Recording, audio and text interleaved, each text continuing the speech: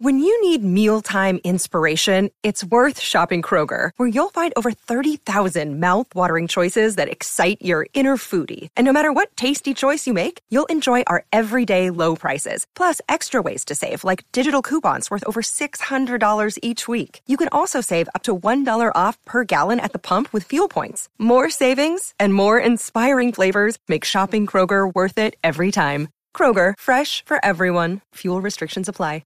Another day is here, and you're ready for it. What to wear? Check. Breakfast, lunch, and dinner? Check. Planning for what's next and how to save for it? That's where Bank of America can help. For your financial to-dos, Bank of America has experts ready to help get you closer to your goals. Get started at one of our local financial centers or 24/7 in our mobile banking app. Find a location near you at bankofamerica.com/talktous. What would you like the power to do? Mobile banking requires downloading the app and is only available for select devices. Message and data rates may apply. Bank of America N.A., member FDIC.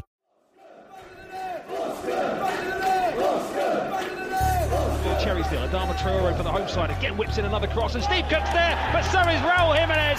It's the Traore-Jimenez combination yet again. Number 15 of the season for Raul Jimenez, a 9th assist for Traore. You won't find a better cross today. Straight on the head of the Mexican, and Bournemouth are suckered by the most likely combination it would be. Wolves have the lead.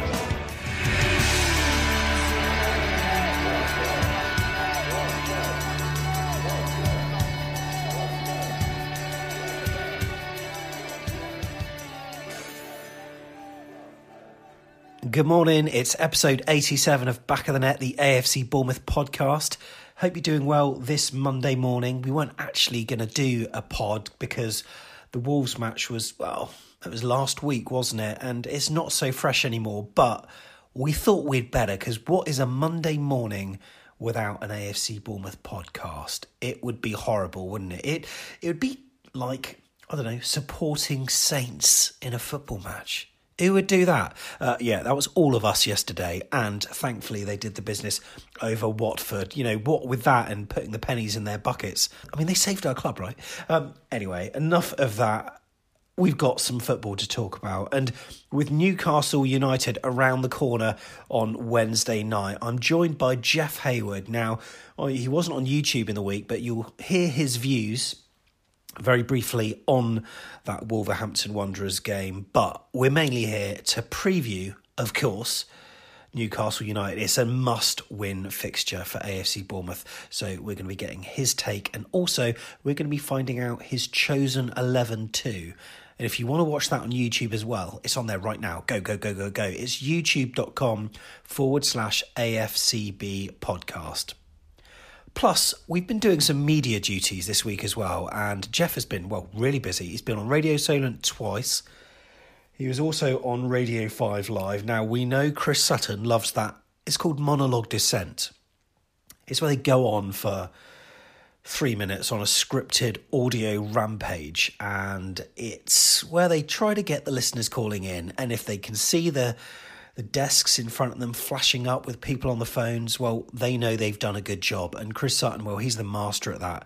And he was trying to get Jeff riled, but the cool, calm and composed Jeff Hayward, he put the ex-Celtic striker back in his box. Oh, did he? You're going to hear that later on, plus some bits that I did for Meridian as well. Not that we're padding out the podcast or anything. Anyway, we're going to get Jeff in shortly, but first, as ever, let's do this.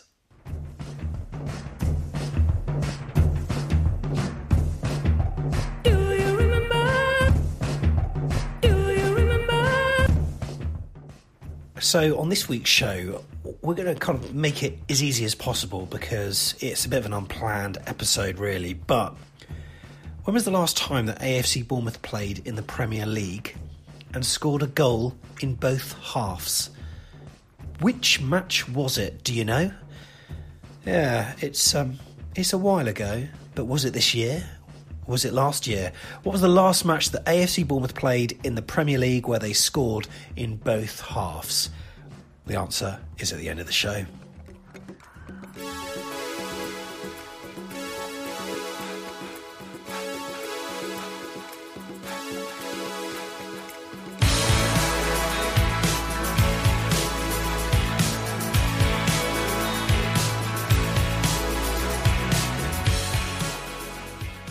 So, before we go on about Newcastle, Wolverhampton Wanderers, an improved performance, but that familiar sinking feeling. Attacking potency still awfully absent, but elsewhere, some good shape, some dangerous moments, but ultimately the same defensive errors. In fact, exactly the same as Wolves did against West Ham. We made changes during the second half, but it only made a flexible team more rigid.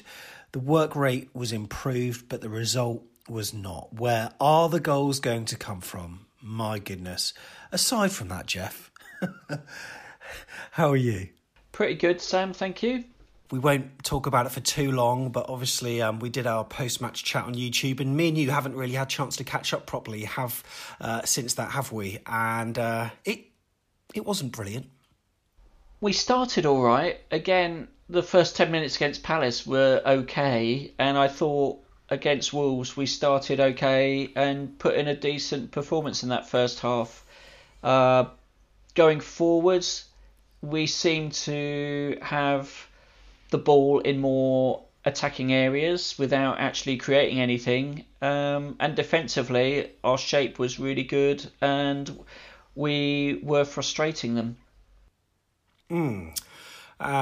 We got into a number of decent areas in that first half. Jack Stacey, I thought, was particularly good at getting forward, but at the same time, he was also good at making bloopers that could have landed us in it. Thankfully, they didn't, but had a number of chances. I think Stanislas played a ball. No, Cook played a ball through to Billing early doors, or Stanislas did, I can't remember. And then Lewis Cook played a ball over the top. But ultimately, you can't really recall a shot on goal. I think Billing had a very weak effort. But other than that, we looked fairly impotent up front. And I'm not really sure whether that lended itself to the formation that we were playing. But it was a bit more organised at the back, wasn't it? And I thought that the way that Smith and Stanislas were doubling up on Traore was pretty good, but ultimately it was him that did the damage yet again, exactly the same as the last weekend. Well, you felt at 65 minutes, if we could have just kept that for another 10 minutes, Traore would have been off, and we'd have killed their main threat going forwards, I think. But yes, defensively, we were much better organised and we did frustrate them, and that was good to see. The work rate was there, we were getting back, and I sensed that Eddie probably set us up to go for a 0-0. So what happened at half-time, any fluidity that we had in that first half seemed to just disappear. I felt that Wolves stepped up a gear. I think Nuno probably got into them and said, get the ball to Traore, and what you've got to do is just run down the wing and cross it in. And he did that about 2 or 3 times. And in the first half, where we were doubling up and closing him down and he wasn't getting the crosses in, it just seemed that Stanislas ran out of gas. Smith was on his own. And I love Adam Smith, and I thought he did play really well. But for a fullback, he doesn't shut out enough crosses for me. And Traore got behind him. It was a carbon copy of the goal they scored against West Ham. Jimenez pulling off the back of Steve Cook, got in between Stacey and Cook. Great header, good goal. And for that sort of 20 minutes after half-time, when they were in the ascendancy and you were thinking every time they got the ball going forwards they could score, well, they did. And, we're not great at chasing leads, are we? No. Did you ever feel as though we were going to come back into it at any point once they were 1-0 up? Because I didn't. No, and the players obviously struggling with fitness level. I mean, it was super hot that day. Players obviously struggling. Lerma went off. I thought he was much better.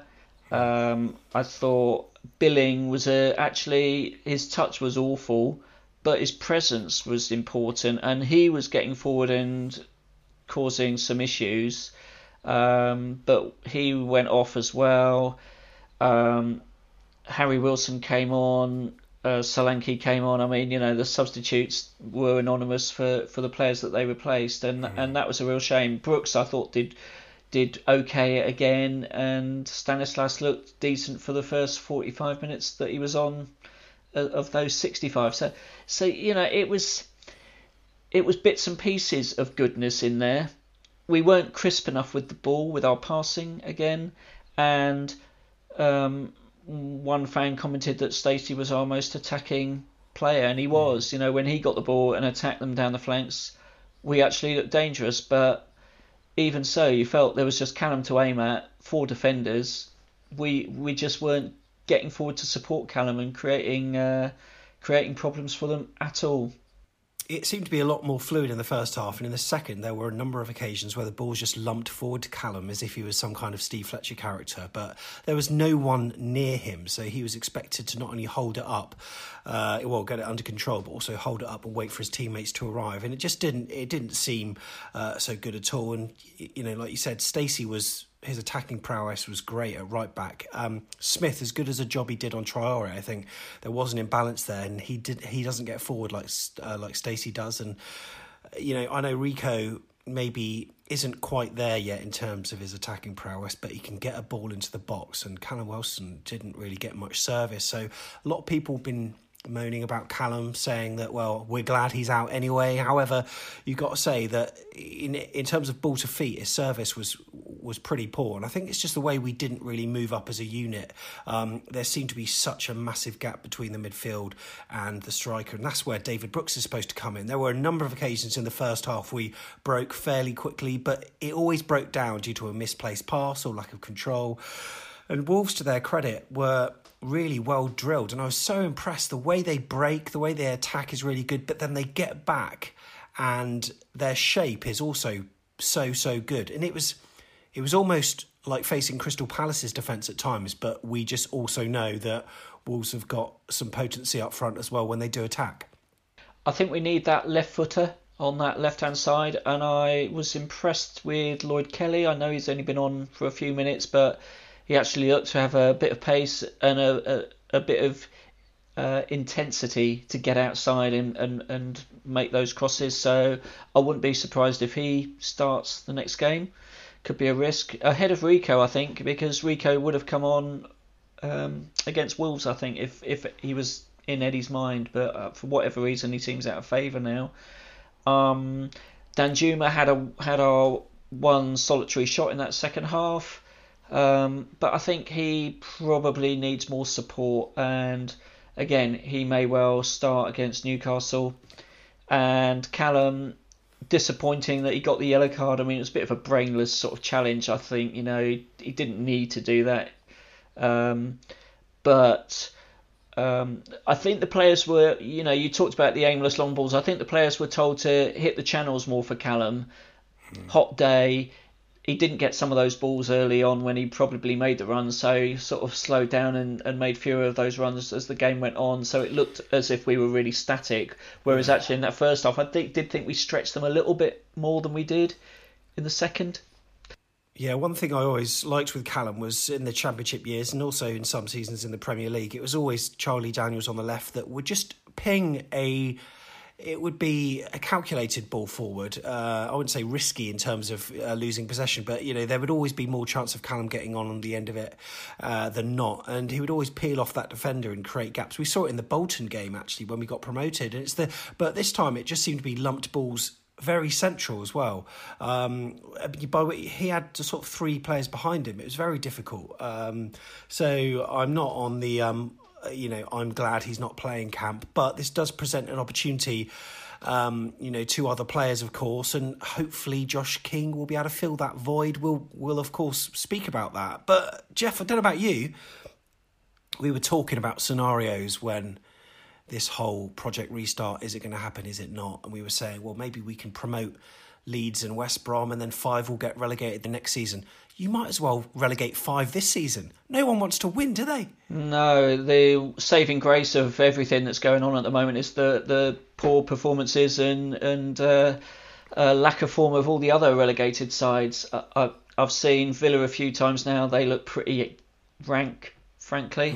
I mean, what about Watford yesterday against Southampton? Yeah, so Watford, there was an issue with 3 of their players having a party. So they couldn't get picked, and I think that destabilised a lot of their usual kind of team spirit and energy, and you just get a sense that things are not happy in that Watford camp. They didn't play very well. Seiss, the player who caused so many problems against Liverpool when they won 3-0 earlier in the season, I mean, he looked a shadow of himself yesterday. I mean, Southampton did look good. I mean, Pains me to say it, but that is not the team that lost 9-0 to Leicester. They were sharp. And do you know what? They reminded me a bit of what we're like at our peak. Playing little triangles, players getting forward and back really quickly. They were winning every second ball against Watford. Can you remember us winning a single one in that 90 minutes when we last played them? Yeah, I was texting Freddie from the Ugly Inside Southampton YouTube channel before the game today, and I said, please do us a favour this afternoon, can you? And then afterwards, he just texted, "You're welcome." And I said that I was chatting about the game to a group of friends on WhatsApp, and I said to him, you could be top 10 fodder next season. I said that Watford aren't exactly the gauge or the litmus test of how good your team is, but to have a flexible squad with a lot of versatility, compare that Southampton performance yesterday with Bournemouth's stagnant effort so far, and it just seemed miles apart. And also Southampton's defensive shape was also quite good, and arguably it could have been 4 or 5 for Southampton. I think they've got a confidence and a belief in the manager and the system. Do we have that? Yeah, that is the question, isn't it? Do we have that? He's going to change the system for the Newcastle game. He will play 4-4-2. Fairly sure that he's going to have to do that because it is a must-win game. And having watched Newcastle get absolutely destroyed by Manchester City, the way that they played, I wouldn't be surprised, having seen Palace, that they wouldn't try the same that they did against City against us, and probably have a lot more success.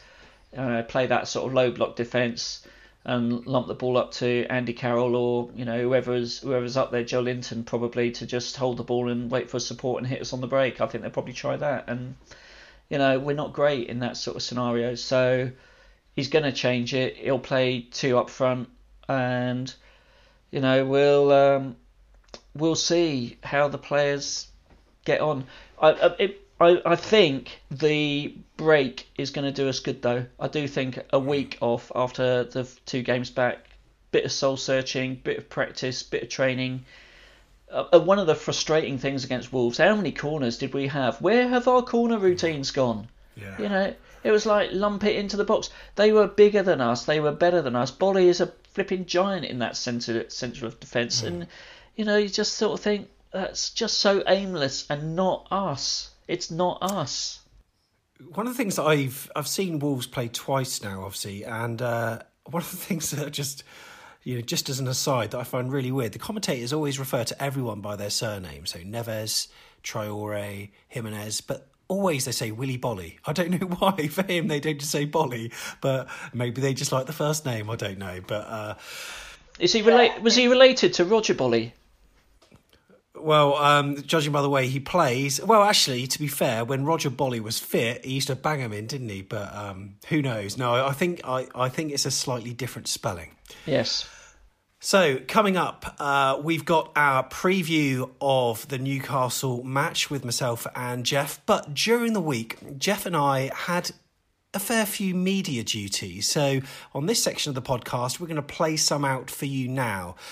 In a moment, coming up is a stint with myself on Meridian Tonight. That was with Andrew Pate, and that was discussing the joys, or maybe not joys, of watching Premier League football from the comfort of your own home. But firstly, we've got a clip from Saturday on BBC Radio Solent where Jeff Hayward had an extended 10-minute chat with Adam Blackmore.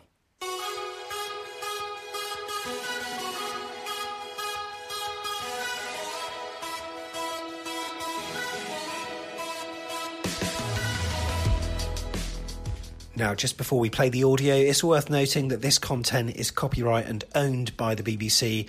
We're going to play a short snippet, as will we, of the other stuff that we've done this week. So if you want to, in this case, listen to the whole show with Adam Blackmore, just go to BBC Sounds, search for his sports show on June the 27th. And this particular bit was at 2:20. But here's a few minutes of what Jeff had to say. All fans, we were all disappointed with the way we didn't put up against Palace. It was better in terms of defensive organisation and team organisation and spirit against Wolves, but you're right, it's about going forward, scoring goals. And I think that's where we absolutely have to turn it around against Newcastle. You know, if we can do that, that creates an enormous gap with the other teams dropping points around us. So we've got to stay positive. We've got to remember that when we played Brighton and Villa, when our season was on the line earlier this year, we turned up. We played really good football and we got 2 important wins. So same attitude, same performances, we can do it. Now, Jeff, tell me about Back of the Net for people that don't know, because, you know, we don't do a Saints or Cherries podcast. You know, we'd have to do one for all our clubs if we did one, for instance, and it would be too much of an undertaking generally. And actually, the BBC doesn't like to necessarily do individual club podcasts because it does and can suppress or not help independent podcasts for fans and clubs that are actually out there. So tell us how you, when you started it, how it's been going, and how you do it. Well, it started a few years ago. The main man is Sam Davis, who's hopefully listening as we're talking. Sam started it a few seasons back with Sean Barker, and Sean's now moved to New Zealand, so I've stepped up to help Sam out this season. We're out every Monday morning, audio podcast, but we've also, as you might have seen over the lockdown, we've been doing various interviews with former players and commentators, which has gone really well. We've had, some stunning people on, Harry Redknapp, John Williams from Solent, and some bloke called Chris Temple, who was all right. Yeah, the Batman and Robin of Cherry's commentary, that's for sure. I do think as well, you know, we're about the fans. It's not just about Sam and me. We get a lot of fans coming on regularly, and in fact, after each game, these final 9 games, we're doing a fan chat live on YouTube after every game. So brilliant. Check that out. Find us on YouTube and join in the conversation, because it's a very cathartic experience, the last 2 games, that's for sure. Lovely to speak to you. Good luck with the Back of the Net. Continued good luck with the Back of the Net podcast, Jeff. Nice to have you on, and nice to get a fan's thoughts. We'll go to Nick Illingsworth from Saints in a few minutes. There's Jeff Hayward from the Back of the Net podcast, the Cherries podcast for fans in Bournemouth. So, Jeff, that was a good bit of podcast exposure for us, wasn't it? It was, and do you know that I was on Solent the previous week as well, and they loved all the interviews, the lockdown interviews that we did. So I mean, that's great to have that attention. And I mean, I was only expected to be on for about a minute, and it turned into a 10-15 minute conversation. So. Yeah, it was brilliant though, and it was nice of them to talk about the podcast. And I heard the breakfast show you did with Joe, and that was brilliant, because she'd obviously heard about the whole, you know, Willow T-shirt gate and all that kind of jazz. But no, it's great to be sharing our story of how we do the podcast as well, and how it's all been sort of clicking together over lockdown, despite the fact we've had no football. It's been great to have the opportunity to do these interviews. But it was a good chat, Jeff. It was, and we also had some conversation on 5 Live as well earlier in the week, where Chris Sutton quizzed us about Ryan Fraser. Brilliant. Yeah, well, Jeff, I think we should hear it. What's the situation with Ryan Fraser? Because I have to say, this has been a bit of a head-scratcher for me. I don't know what Micah and Rory think, but I know he's leaving. But do you think Eddie Howe has made a mistake by not even having him on the bench, for argument's sake, at the weekend, when it was awfully flat? And whatever people say about Ryan Fraser, his decision to go, it wasn't great. You know, they look short on fitness. He may have provided that spark, which Bournemouth didn't have. Chris, have you seen Ryan play this season? You know, I've seen Bournemouth play, and I wouldn't say that he's any worse than anybody else. Oh, come on. It's been bubbling away. He's wanted to leave since the start of the season, when he refused to sign a new contract. He admitted as much, that his head wasn't right for the first half of the season, and I'm not sure he'd have made that 11 on merit anyway. You know, not even worth having on the bench though. You called the performance insipid. Yeah, but he said he didn't want to hurt himself, so he's not going to put in a performance, is he? If he's just going to turn up and sit on the bench and come off and just stand there, he's not going to put in any effort anyway. I have to say, I was gobsmacked by Eddie Howe's decision for that. I can understand the way he's thinking, but when you're in a relegation battle, which Bournemouth are, they need all the help they can get. And Ryan Fraser has been an outstanding player for Bournemouth over the seasons. And I take your point. You'd have seen him play more than I have this season. But he's still a very, very good footballer. And when the situation is flat, as it was at the weekend, what an opportunity just to throw him on with 15 minutes to go and provide, a spark. Just give us something, Ryan. Yeah, I just don't think his head's in that place anymore. As I say, he's been looking for a move since the start of the season, and he's already elsewhere and has been for many, many months and many games this season where if he had turned up, we'd have been a different side and wouldn't be in the position we're in. But he doesn't want to play. He's the only player not to have signed for an extra for 4 games for his contract. What's that say? Jeff, Chris Sutton playing devil's advocate there once again. I mean, he's famed for doing this on BT Sport and on 5 Live, but it felt like you put him in his place there quite a bit. Well, there are many things that are irritating when the mainstream national media talk about us, and they're full of cliches. They're full of, you can tell when they haven't actually seen a game that we've played this year or any length of games. And, Ryan Fraser was last season's story for us. This season, we all know that he's been poor, let himself down, not wanting to play. So when pundits like that talk nonsense, you just got to put them straight, haven't you? Yeah, very true, very true. And finally then, I was on Meridian Tonight on Friday night, I think it was, with Andrew Pate. And this was a piece where we were discussing the joys of watching the Premier League from home. Podcasters covering AFC Bournemouth, Brighton Hove Albion and Southampton in the Premier League, as well as Reading in the Championship, have been discussing the return to action. So what was it like cheering your team on from home? I think as a Saints fan, I'm sure many Saints fans, I find myself tutting my way through it as much as I would in the stadium, to be honest, Andrew. So nothing's really changed. There's no queue for the toilets. You can go and get a drink when you want. They're a lot cheaper, things like that. So I think the main thing is still being able to see the game. And as a fan, you want to feel that emotion. You want to feel the ups and downs. And to be honest, I don't think you really lack those when you watch it at home anyway. We regard the fans as a 12th man. We've obviously got a small stadium, and I'm sure the team take a lot of attacking impetus from hearing the decibel level at the Vitality. So hopefully the team will put in some improved performances very soon. Some countries like France and Holland ended all football for the season. So are our fans glad football's back here? I think voiding it was a horrible idea, and I'm really glad that they didn't go ahead with that. It's really nice the season wasn't cancelled, because then we'd be looking at several months without football, which would have been, I think, really difficult for the clubs as much as the fans. And has watching from home led to any new matchday rituals? I thought, how could I maybe make the match day experience more authentic? So I was thinking of maybe going for a drive and parking a mile from my living room and then walking back and getting patted down as I enter the house, and maybe buying a pie from the shop, queuing for the kettle at half-time. Alas, it doesn't replicate the match day experience at all, but I'm trying to do everything I can to make it as near as possible. Football is back, but it's made many fans yearn for a return to the stadiums as soon as they can.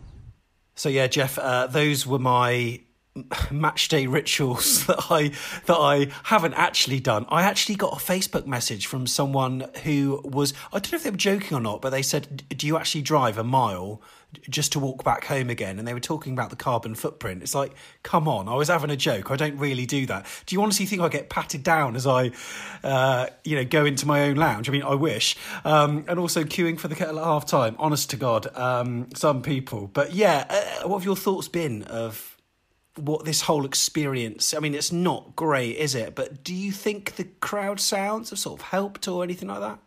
Sort of, but it feels like it's training games. And certainly the way that we're playing feels like it's a bit kind of flat and empty. I think the players do miss that engagement with the crowd, certainly for that home game against Palace. And, I think we'd all be up for it in the stadium with them when we come to play Newcastle, but you're so reliant on the players being able to get used to it, self-motivate, and just go out there and put in a performance. There's sort of two ways of looking at it. You can say, well, we've got a small crowd anyway, so why should it make that much difference? But maybe because it's so small and so compact, it does make a difference. You sort of think about teams, say, like Newcastle. I mean, the decibel level that they generate at St James's Park is absolutely huge. And you can imagine that, when they get behind their team, they are ridiculously loud. And you can imagine it does affect them quite a bit. But you think about the vitality. I mean, we talk about how compact it is and how great the atmosphere can be. We've also had some dire atmospheres this season as well, and previous seasons too. So we're not the loudest Premier League fans, but some players you just wonder, will it affect positively? Will it affect negatively? For instance, like Wilf Zaha, when we were playing them. Now, obviously, the Bournemouth fans will always be goading him. You're going to cry in a minute, or she fell over, all that kind of stuff. He's got none of that, so he can play without the fear of having the opposition fans having a go at him. Yeah, that's true, and I just feel that at our stadium we are so different to every other Premier League stadium. That is an advantage. It's a really small, compact ground. The pitch is smaller than compare it to Old Trafford or St James's Park. They're vast compared to the vitality, and I think it's really helpful for us in a much smaller way and slightly different. And obviously, the players feed off the crowd, but also the crowd feed off the players. And if we can see them putting in a first 10, 15 minutes like they did, like they did against Palace or against Wolves, you could get behind them and maybe lift them a bit more. And I just think we've missed that connection. However, clean slate come the game against Newcastle, so they're used to it by now. They've got over the sort of what needs to be done, and as we were talking about earlier in the show, other sides are terrified to win at the moment. So you think if we can get 3 points on the board, I mean, crikey, we'll be nipping at Brighton's heels again, won't we? Which is insane, really, when you consider how bad we've been these first two games.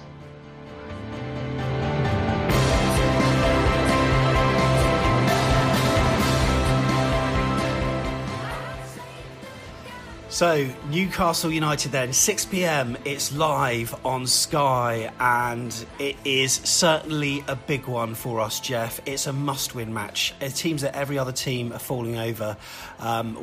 If we're going to take our chance, we've got to do it now, because with the matches that we've got coming up, they're not easy. We know our run-in. Manchester United, Spurs at home, Leicester. It's one of these matches where we just need to. And I was just thinking about the points return that Watford have got in their last few matches. And they will be really disappointed. They've played Saints, Burnley and Leicester, and they've got 1 point out of that. They're going to be pissed off with that. This is our match where we can maybe... I don't know. I'm really disappointed with having a 0 points return so far, but we might... we need to win, don't we? We must win, and it will take us out of the relegation zone. But weirdly, there is a scenario, and I hope this doesn't happen, where we could lose, yet still be out the relegation zone by the end of tonight if West Ham concede a hatful of goals at home to Chelsea. Which is crazy, isn't it? Again, it just shows how tight it is down there. And looking at the goal difference now with Watford, they're only one ahead of us. So, okay, they're a point clear, but one goal, it's nothing. The margins are really tight, and I think we can talk a lot about other sides and their performances. We could lose every game to the end of the season and still finish above West Ham if our defence plays better than theirs. Absolutely. Wouldn't that be mad? But I think we do have to start winning, and I thought before this run started we had 4 winnable games. Palace was one of those. That's gone. I think Newcastle is probably, it's the must win. It's the game that comes at the right time before we have a tough run of fixtures. And you can see that a win against Newcastle would lift the team. It would lift the club out of the relegation zone, and I think it would just give us a bit of belief. I just hope the players, understand how important it is, because you wouldn't have guessed it, judging by their reactions after Palace. After Wolves, a little bit more so, as a number of players slumped to the ground in disappointment, maybe even disbelief. But in terms of our chosen 11 then, Jeff, we're going to go through this and we're going to sort of run through the side, all the players, in fact, because there's no real dead certs. I mean, maybe you'd say that Ramsdale is for being in goal, so we'll put him in as being in goal, and, Nathan Ake as well. But, I mean, other than that, some people were saying that Steve Cook had a bit of a poor game against Wolves. What were your thoughts? He was at fault for the Jimenez goal. He did give the ball away a bit, but quite honestly, you're not going to play Mepham there, because Mepham is a left footer as well, like Ake. You're not going to replace him with Francis. You're going to play Cookie. Yeah, okay. And our fullbacks, obviously, we've been talking about this persistence with a right-footed player at left back, and even when Jack Stacey came off, Smith moved to his preferred side, albeit this was late in the game against Wolves. Rico's there sat on the bench, and Eddie Howe brings on a player that's never played any Premier League minutes before, albeit an expensive one who we want to mould into our left back of the future. But you just wonder what's going through Rico's mind. So what would be your thoughts about what to do on each of the defensive sides? I think he might make changes. I think Kelly might play left back, and I think he might switch Cook over to play right back. However, he might have a look at what Newcastle do and think St Maximin is a bit like Traore. And Smith played well against Traore for 65 minutes, so he might think, I'll stick with Smith and Stacey. So I'm not sure he will swap it around. I think he might think Smith's a better defender than Kelly. I don't know. It's a tough one to call. I'm going to let you call it though, because we're going to. I'll say Smith. I'll say he keeps Smith. I'll say he keeps Smith and Stacey. Okay, so Smith and Stacey. It must be a frustrating one for Rico, because we know that he's got a killer delivery. I don't particularly think he did much wrong, but you said that a 4-4-2 will be the way to line up against Newcastle. What's your thinking behind that? I just think we need to score goals, and the only way you're going to score goals is to create chances. And I think Newcastle are potentially the weaker defence of the three sides that we will have faced, so he may feel, and also the probably less ambition going forwards in the other direction. So I think he's gonna look to stretch them more and play a bit more like Championship Bournemouth.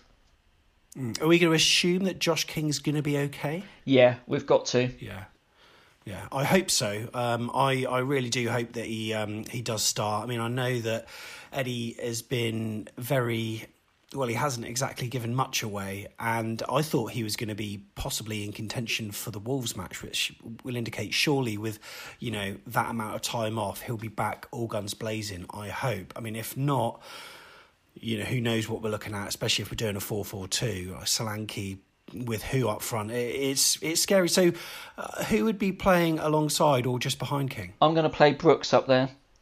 Yeah. Just behind Josh. More sort of that floating role that he played against Chelsea a bit when we beat them 4-0 last season.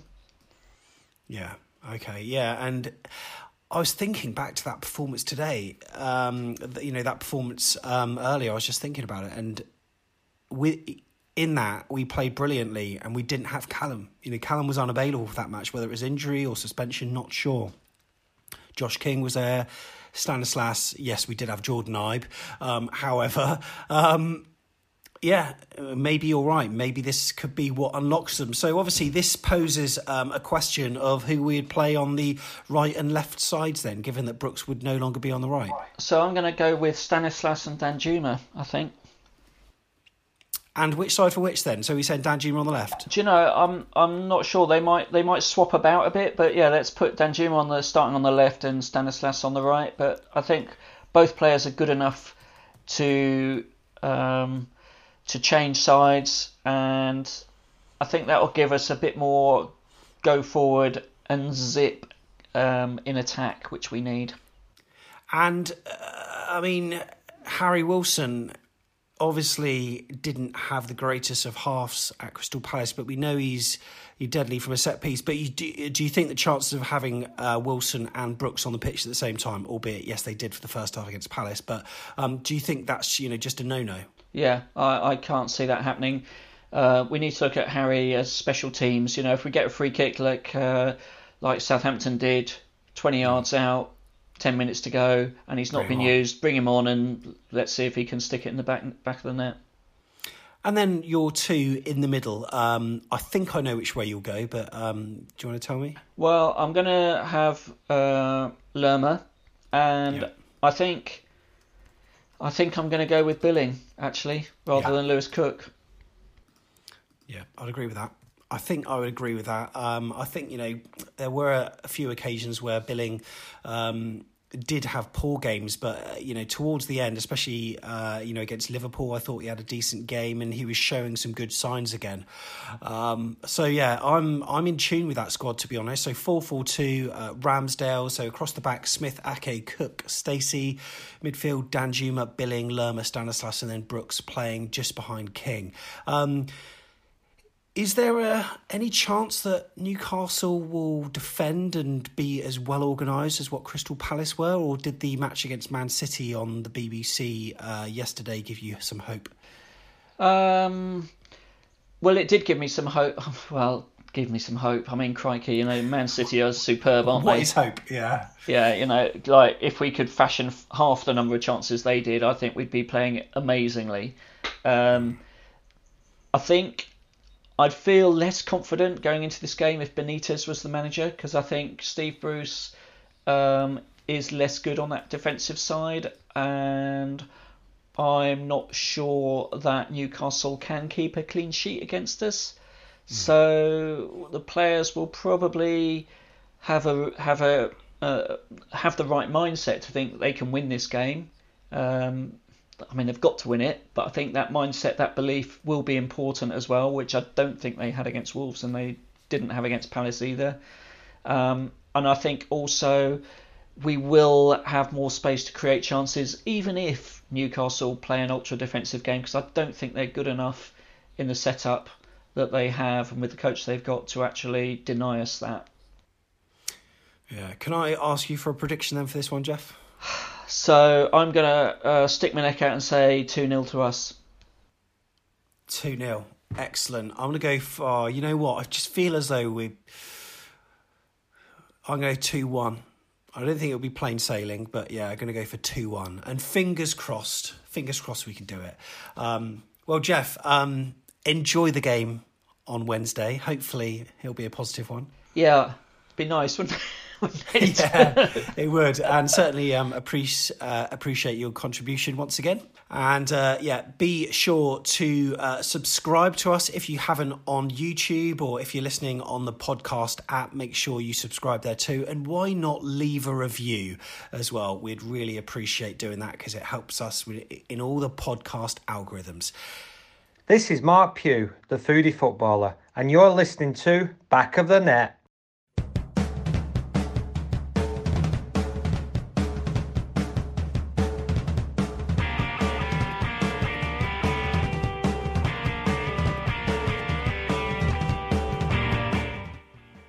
So there we go, that is episode 87 nearly done. Just to go back to the Do You Remember at the start of the show, we asked you, what was the last match in the Premier League where Bournemouth managed to score in both halves? The answer was against Brighton and Hove Albion. You weren't winding back that long, but it was this year, 21st of January, at home. Harry Wilson opened the scoring, and then Callum Wilson finished the scoring for Bournemouth. We had an own goal in between, and then Aaron Moy scored a consolation for Brighton. It was 3-1, but yeah, that was the last time. Now, I'm hoping against Newcastle on Wednesday we manage to do the same. I just really want a big performance, so fingers crossed we'll get one. Remember that after the match, there will be a show, 8 p.m, YouTube and Facebook. We'll also be doing a sort of semi-watch-along for the West Ham-Chelsea match for the first half as well, because that is crucial. There is a scenario, as I said earlier, where we could lose it, against Newcastle, yet still be out the relegation zone if Chelsea win 3-0. I mean, what on earth is that all about? But we need to get the 3 points. Lads, if you're listening, we're all behind you, but just leave everything out there for goodness sake. If you want to take part on the live full-time free-for-all at 8pm, just go to afcbpodcast.com/take-part. That's where you need to go at 8pm, and then I'll know you're in the room and I'll bring you in. Just plug your headphones into whatever device you're using, whether it's a laptop, an iPad, a phone or whatever. It just helps reduce the audio feedback. We'd love to have you on, and the video goes straight out. Well, it's live, but it's also rewatchable at any time on YouTube and Facebook too. If you appreciate what we're doing, remember you can buy us a coffee at afcbpodcast.com/coffee. And if you want to watch the match on Wednesday but don't have Sky, go to afcbpodcast.com/now, as you've got some pretty handy offers on there if you want to get a cheap day pass, or month pass that is. Right, for now, enjoy your week. Let's hope AFC Bournemouth make it a good one, and we'll see you next time on Back of the Net, the AFC Bournemouth podcast. Cherrysdale, Adama Traore for the home side, again whips in another cross, and Steve Cook's there, but so is Raul Jimenez. It's the Traore-Jimenez combination yet again.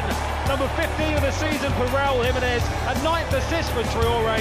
You won't find a better cross today, straight on the head of the Mexican, and Bournemouth are suckered by the most likely combination it would be. Wolves have the lead.